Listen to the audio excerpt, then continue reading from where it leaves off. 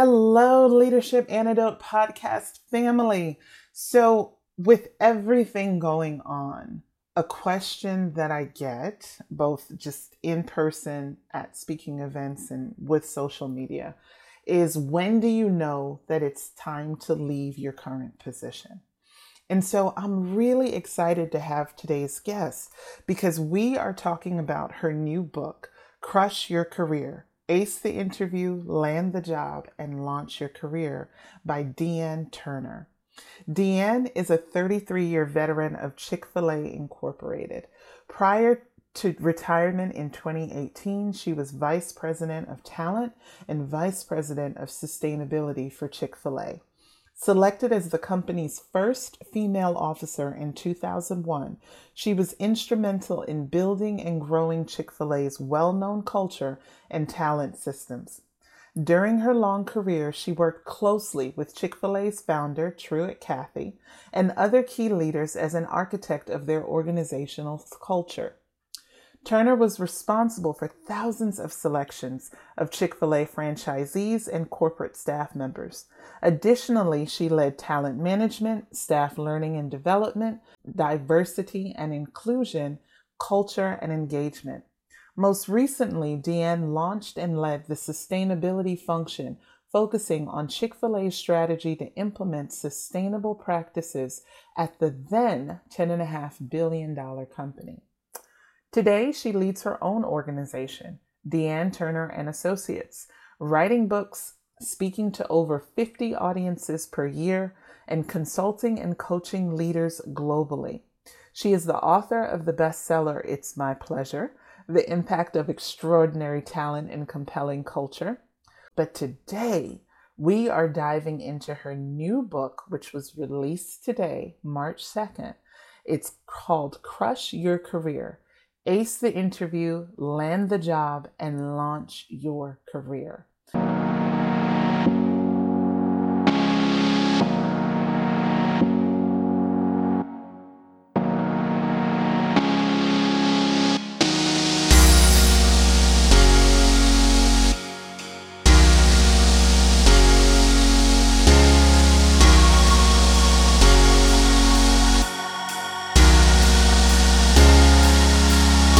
Welcome to the Leadership Antidote Podcast. Here's your host, Dr. Kim. Hello, Dr. Kim. How are you? I am well. It's a pleasure to be with you. I've really been looking forward to our conversation. Yes, thank you so much. And I have enjoyed your book. I'm excited to get right in and just, I love the way that you take us on a journey from the very beginning to the very end of a healthy career. And I say healthy because you talk about everything not being rosy. Right. Yeah, absolutely. Is it for anyone? Yes. And I think that's an important mindset to understand, that a good career isn't just one marked by success all the time. Exactly. Because we really learn the most, don't we, from mistakes and even our failures. They teach us a lot if we're willing to bounce back and be resilient and learn from them. Yes. And I mean, you've had an incredible career with Chick-fil-A, and I honestly appreciate your generosity and sharing your wisdom, because so often when people have had incredible success, they can be somewhat stingy with the lessons. Mm-hmm. And you just, you're like, here, this is what I did. Don't do what I did, or do it this way. And I think that speaks to confidence and someone that is very secure in who they are, and it deserves to be celebrated. So I thank you for that.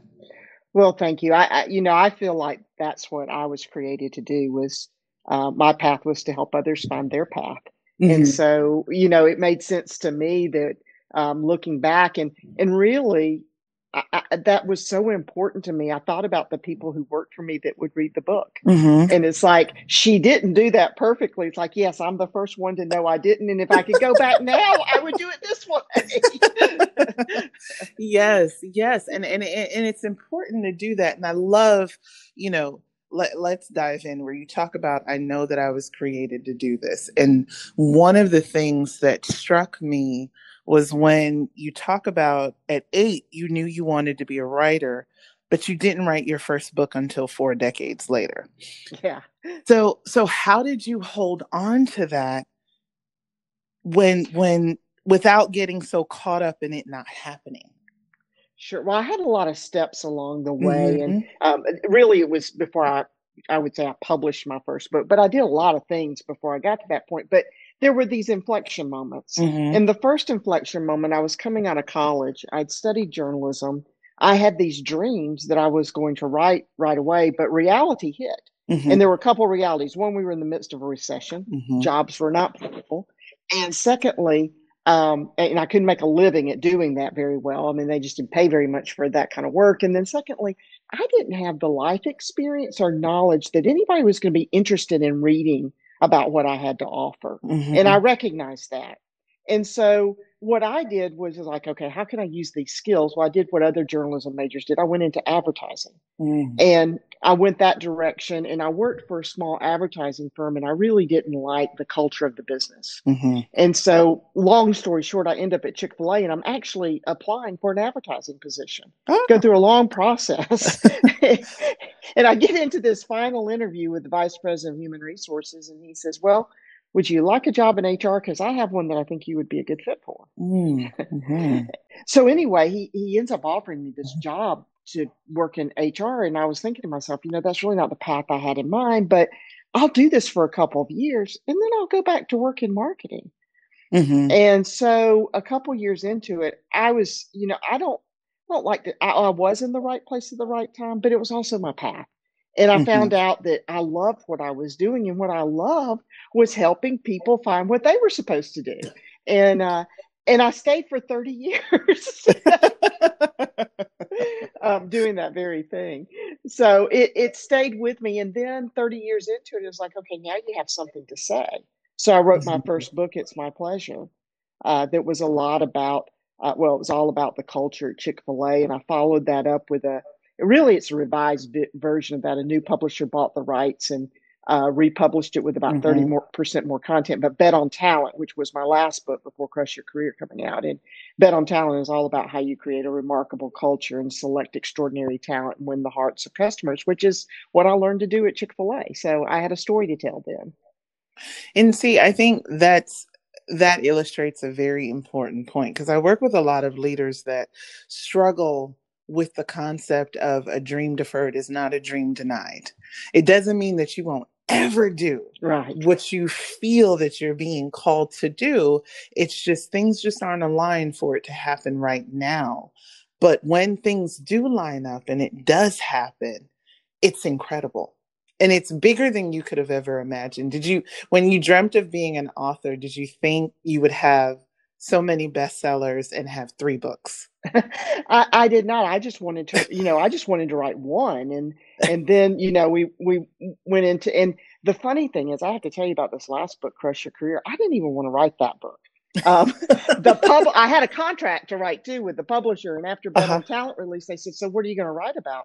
And I gave them a bunch of different topics. I don't even remember, but they weren't this one.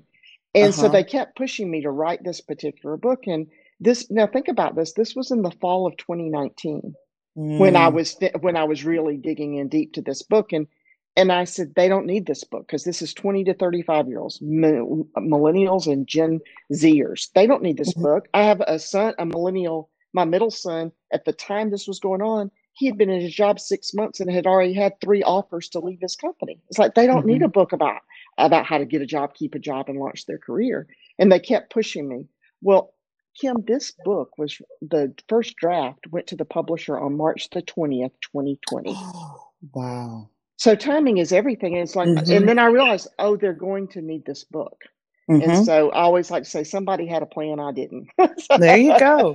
There you go. And one of the things you do talk about, because we need to revisit, and there's so many different things. Let me pick different ones to dive into. There's so many good nuggets in the book. One of the things you talk about is calling, right? Mm-hmm. So I normally joke with clients, I call it the C word. I normally don't like it. I tense up when I see it. And I have to be honest with you, when I saw it in the book, I was like, oh no. But then because what I deal with clients with burnout is you get clients that are so married to the calling, they don't differentiate the calling from the job. Mm. And they will be in a toxic work environment, just spinning their gears. And they just keep thinking, this is my calling. This is my calling. So kudos to you, because one of the things that you did beautifully was you encouraged readers to distinguish a job from a calling. Why is that so critical for a healthy career?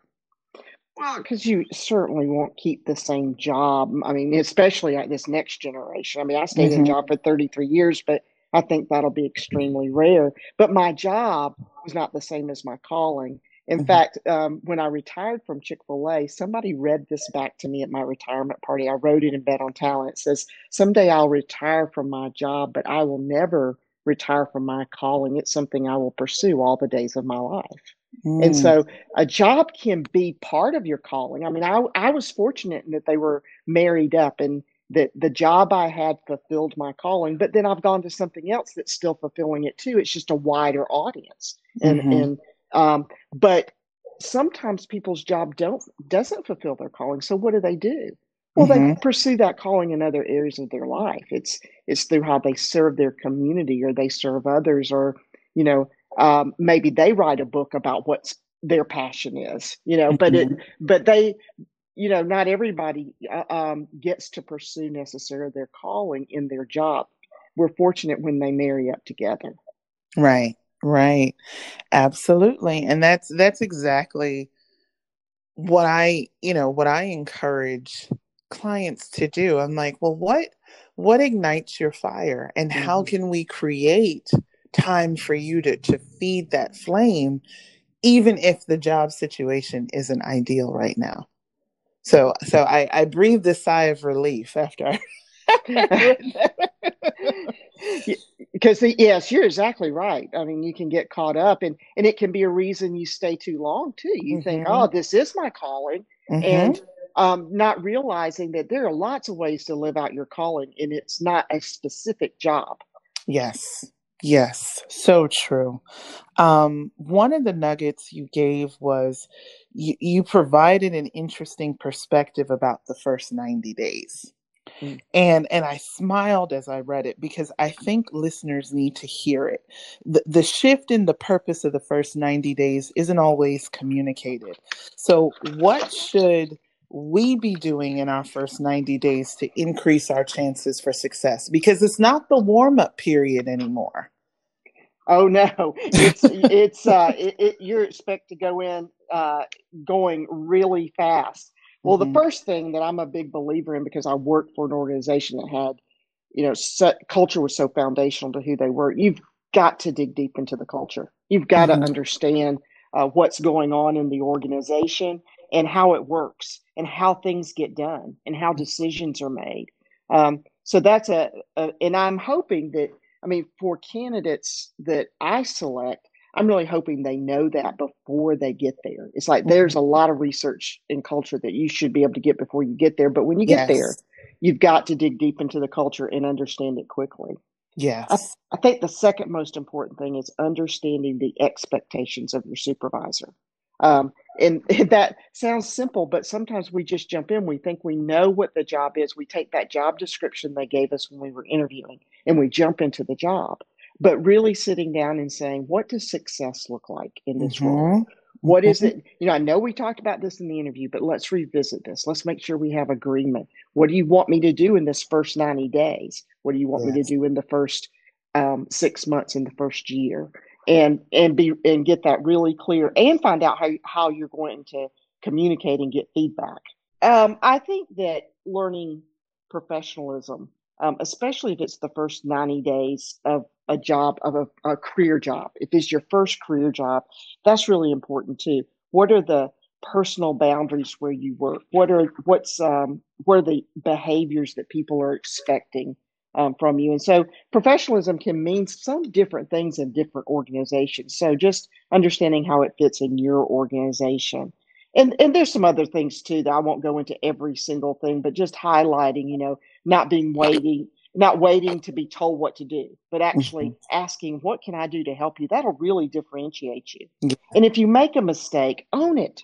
Yeah. And because it's when you're trying to hide it sometimes that really gets you in a bind. Go ahead and own it, correct it, and don't make the same mistake twice. That's right. That's right. And you and I have written job descriptions before, and we know that, what you're expected to do within the first 90 days versus what's written in the job description. Job description is for the entire time that you're in the profession. This is what we hope or expect you to be able to do.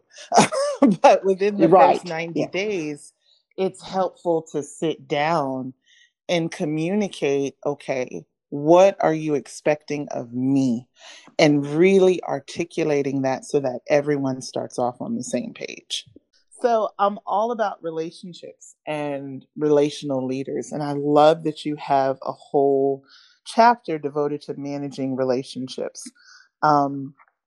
Because it's not just the competency, right? We've both worked with or encountered people that were brilliant, but they didn't know how to work with other people.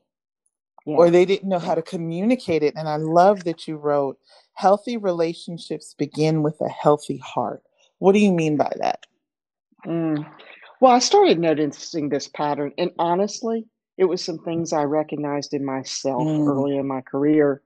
And what happens is that old saying, hurt people, which I believe is very true. And so if we have a hurting heart, it comes out in our behaviors and it comes out in the workplace.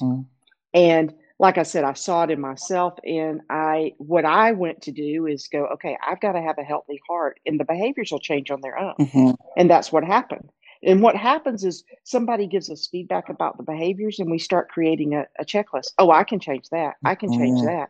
But it's not authentic, and it's not real, and it's not sustainable because you haven't solved the root problem. And the root problem is there's something in there that's not right about your heart. And I saw and then as I became a leader and I started leading people, and I was noticing the same thing, and had this employee in one day, and she was really struggling with the way her employees were experiencing her. And I was trying to explain that to her, and I was giving her examples, and she did the same thing. She took out the notepad and she started making all the lists, and I can change this and I can change that. And I just stopped her and I said, I don't know what it is, but there's a place that you're hurt. And this is why you're treating people that way. And if you'll go fix the hurt, you won't have to make any checklists. Yes. You'll start treating people the way you really want. This wasn't your intention. This was your impact. And so, you can change your intentions and try to do something different, but that doesn't mean the impact will change. And so that's what I mean by that. I think that's an insight that people really miss. They don't recognize, and it can be minor, it can be major, but whatever it is, it impacts your behavior towards others. And we get so focused on fixing the behaviors instead of fixing the root of the problem altogether. And the thing about just fixing the behaviors is as soon as the stress comes back, you're going to return to that previous behavior. So It's really important to get to the root of what the issue is. And like you said, it's a heart issue. It is a heart issue. I love how you talked about preparing for a promotion or a new opportunity. So let's talk about the Harvard Business School story. So you had a freshman in college, a freshman in high school, and a 9-year-old. And this opportunity requires you to be away for 9 weeks. And I know I have a lot of really talented listeners who struggle with juggling the other aspects of yourself. You may be phenomenal at what you do, but there's still a whole other part of you. And I read that story and my mama heart just leapt. Yeah. It still does when I think about it. Yes. How did you navigate that? Clearly it worked out, but how would you tell if you could go back and speak to Deanne at that time, what would you tell her? Well, to start with, I didn't tell this part of the book, which is that our organization had been sending people to this program for several years, but a woman had never gone, and I pointed that out. And then the next thing I know, it's like, well, guess what? You're going. Oh. And, it was one of those things that I could have said no, but we really can't say no, right? So that wasn't an option. I look back and I was so hard on myself because, especially leaving that 9-year-old, because that's an eternity to a 9-year-old is 9 weeks. Yep. And this was in 2009. So we had some technology that we have now, but we didn't have FaceTime. We could do computer calls, but they were a little archaic and they weren't as popular as now. But looking back on that, it's just, you've got to look at the whole picture, and you've got to give yourself some grace and recognize that you're harder on you than they are. And that, and I think that's, as I look back on that, it's like, just give yourself a little grace. You were doing the best you could in all the areas that you could, and not beating up so much about, well, I should have been there for this, or I could have been there for this, but I was doing, the opportunity that I had in front of me at the time. And now what I can see, Kim, that I couldn't see then, is the impact on my kids. Yeah, it had an impact on my job, but a positive impact on my kids. I have a son who's a junior at Wake Forest now. And we talk about, he does case studies that I did at Harvard, and we talk about them. And it's like his mom can connect to, what he's having experience with. So at the time, we can't see how all those pieces fit in. We're thinking, oh, I'm really missing out on something. But years later, I can see how they do fit in. And I like to say a lot, don't despise the past. You just because you don't understand it, don't despise it. It has purpose. Yes. Thank you for that. So this segues perfectly into the diversity talk, right? So, being the only one, being the first female in leadership to go to that experience. I'm sure we could go all day exchanging stories from our careers with being the only one. So how do we navigate that experience as an employee, and how do we navigate that experience as a leader? They might, in my perspective, might speak to both, actually. Okay. And the way I felt about those things is that they weren't, while I was grateful, they weren't honors or privileges. They were responsibilities. And so the responsibility that I felt in that situation is to make sure that someone else had the same opportunity for the future. That I managed myself, both as an employee and as a leader, in such a way that I inspired others to make new paths, go beyond anything I ever did, and as a role model for that, but also that it was great responsibility, and being sure that I navigated it in such a way that others would be able to follow behind me. So it's okay to be the first, just make sure you're not the last. I think somebody has said that recently. Yes. I love the phrase in your book, "Change is my friend and I will embrace it." And I was so excited when you talked about the leadership rotation program. I was like, yes, because for millennials, especially millennials, they want companies to do that for them.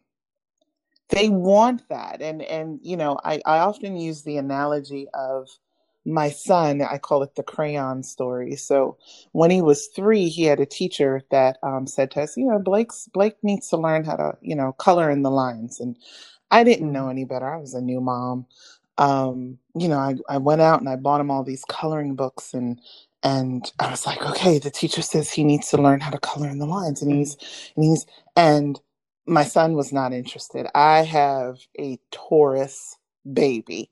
I mean, he was not. He is a little bull through and through, and he was not interested in holding a crayon. And then finally we had one of those days and I gave up, he gave up. And he walks over and he picks up his tablet and he goes to the paint app on his tablet and he creates this incredible piece and he brings it over to me and he shows it to me as if to say, I can color, just not that way.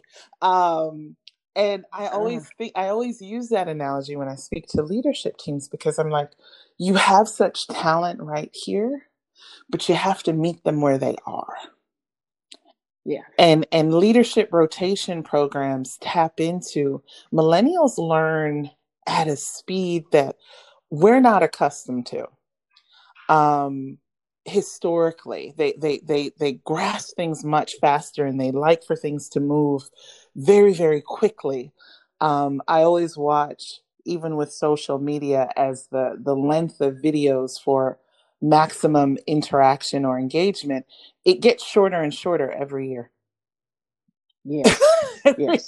Yeah. I think we're down to 45 seconds now. So talk about a leadership rotation program. So for a listener listening that's curious about that, what is it? What are the benefits of it? So this, you're exactly right. And this, millennials, they talk a lot about when's my next promotion, but sometimes for them, that's the only way they know to communicate when's my next opportunity to grow. Yes. And that's what they're really saying, but they recognize it as, when is my next promotion? So this is so very, very important. And actually Chick-fil-A now is doing this really well. We were an organization that didn't move people around. It was working. If it's not broke, don't fix it. And so, what millennial, like I stayed in the same leadership position for over 20 years, what millennial would want to do that these days? And is that really good for an organization? Right. Probably not. So, and then if you're fortunate enough to have an organization full of people who stay with you for a long time because you have a strong culture, then you've got to figure that out. So leadership rotation is the opportunity to swap leaders, and what you're really teaching is this. You're going from this idea that the leader is the subject matter expert to the leader is a leader. And if you have leadership skills, you don't have to be a subject matter expert. So this is what happened in my situation. Here I had grown up in my role, literally going from hourly employee to VP of the function. It had grown from a few people to 100 and something people during the time that I was there. I had done every job in that department. I knew how it worked. I could do it with my eyes closed. Now we could go to some of the things. There are a lot of benefits to that. There are downsides to that. And so, it was time for fresh talent to do what I was doing. And then but what are you going to do? Because this is your subject matter expertise. So we had a new function, social responsibility and sustainability. Well, as I like to tell people, I wasn't even a very good recycler at the time. And I'm going to go lead sustainability. Now, I became a good recycler. I just want to say that. I became sustainable. But I had to go in and lead a team of people who didn't choose me and I didn't choose them, which was different because I had selected every member of my team and talent, and they had chosen to work for me. So we start there. So I had to use every leadership skill in the toolbox in order to lead this team. And I had to trust the experts because I wasn't an expert. I didn't know they taught me a lot, but in the length of time that I had left in my career, there was no way I could learn everything there was to know about social responsibility and sustainability. I had to trust my team. And so it's such a huge benefit. Not only is it variety and stimulating and so forth, but if you want to develop somebody's leadership skills, say all you have is leadership skills, influencing people, good performance management, setting expectations, setting goals, holding people accountable. Those are good leadership skills, right? And that's what I had to do. Oh, and of course, advocating and removing barriers and obstacles. But probably trust was the greatest thing I had to learn. It was probably I didn't realize it before, it was a weakness.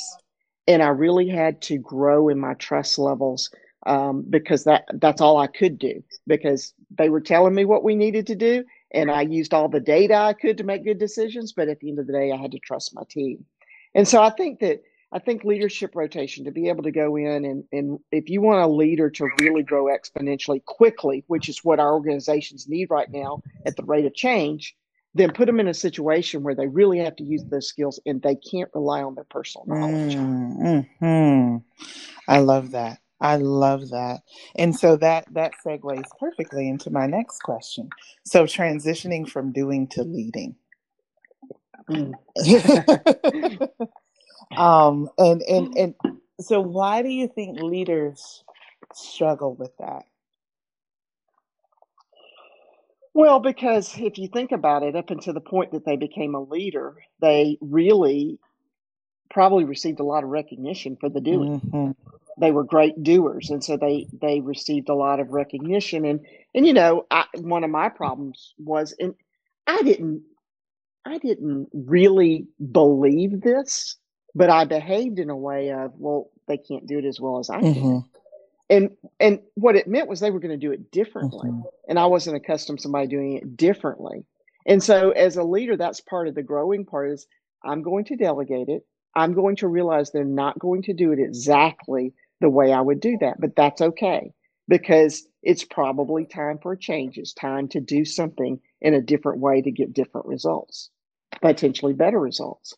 And so I think that's the biggest, but I think the biggest thing is this idea of recognition and just we're comfortable in what we know. And when it's as we go into leading and we're not the doer anymore, it's a whole different skill set. And oftentimes, unfortunately, people are promoted because they're great doers, when in reality they need to be promoted because they're great leaders. And see that requires a culture shift because that's an entire mindset, right? Our promotion mechanisms. So we work so hard, and you can help me with this because your background in HR. We work so hard to quantify what people are doing, and leadership, because there's so many soft skills involved. How do you quantify that and objectively measure leadership? It's hard, and again, it's something that in my later days in Chick-fil-A, they've done this really, really well, and that they recognize this need. That for years we promoted people because of great competency in the task and what the organization was going to need. Going from when I started at Chick-fil-A, we were a $175 million company. When I left, we were 11.5 billion. And so the growth and just what had happened from going from 1 billion in 2001 to 11.5 billion in 2018. I mean, that kind of growth demands this, that leaders do things differently. So we had to evaluate and move people. We had to find the leadership gems in the organization. Some of them were 3 or 4 levels down, but they weren't getting noticed. So how do you do that? So we implemented this leadership review process, and we used a 9-box that really measured performance and leadership. And we identified very carefully all the skills that we were looking for in the leadership profile. And so it built from, the leaders at the lowest is not really the word I mean to use, but the lowest level of the organization, and built up to the next level of leadership and the next, and pushed up till finally the executive committee was reviewing potential leaders for all the next senior level positions in the organization, and so on. And so that changed things for them. It helped them in a lot of areas. One of the areas it helped them in is diversity, because it helped get those people who were down in the organization, get their skills noticed and really brought to the table and discussed. And it helped them find people that had genuine leadership skills, not just the folks that had more visibility or had the reputation for performing very well in the task. And so you have to be intentional and create a system for doing it. And they dedicate a tremendous amount of time to what I'm talking about. This is just the time and expense they have devoted for this, but I think they're seeing the payoff now. It's continued to really, again, increase their leadership capacity and competency. Mm-hmm. And I think it's really impacted their diversity as well. Wow. Well, you certainly gave us a lot to think about in this episode. And I hate that we are out of time, but please, first of all, thank you for, again, just being every bit of who you are and being so generous with your knowledge and your experiences. But how can listeners get in touch with you? Well, there's lots of different ways. First of all, I want to direct your listeners, because I'm releasing this brand new book, to go to crushyourcareerbook.com. And there's a lot to find out about me there.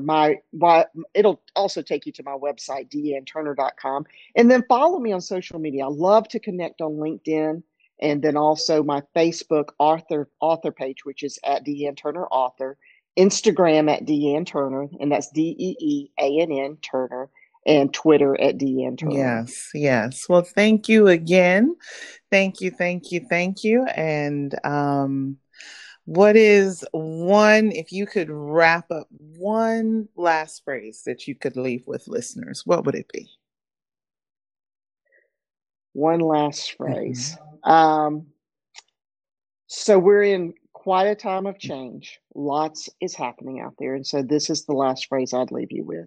If you find yourself with a disappointment, realize that you're either being protected from something that wouldn't be the best for you, or you're going to be provided something better. So keep the hope. Perfect. Thank you so much. Thank you for having me. I've really enjoyed our conversation. It's just been a pleasure. Likewise. You take care. All right. Thank you. Bye. If you enjoyed this episode, be sure to subscribe, share, and comment. You can also head over to www.drkimhires.com to learn about additional ways to connect with Dr. Kim. Join us next time to get another dose. Thanks for listening.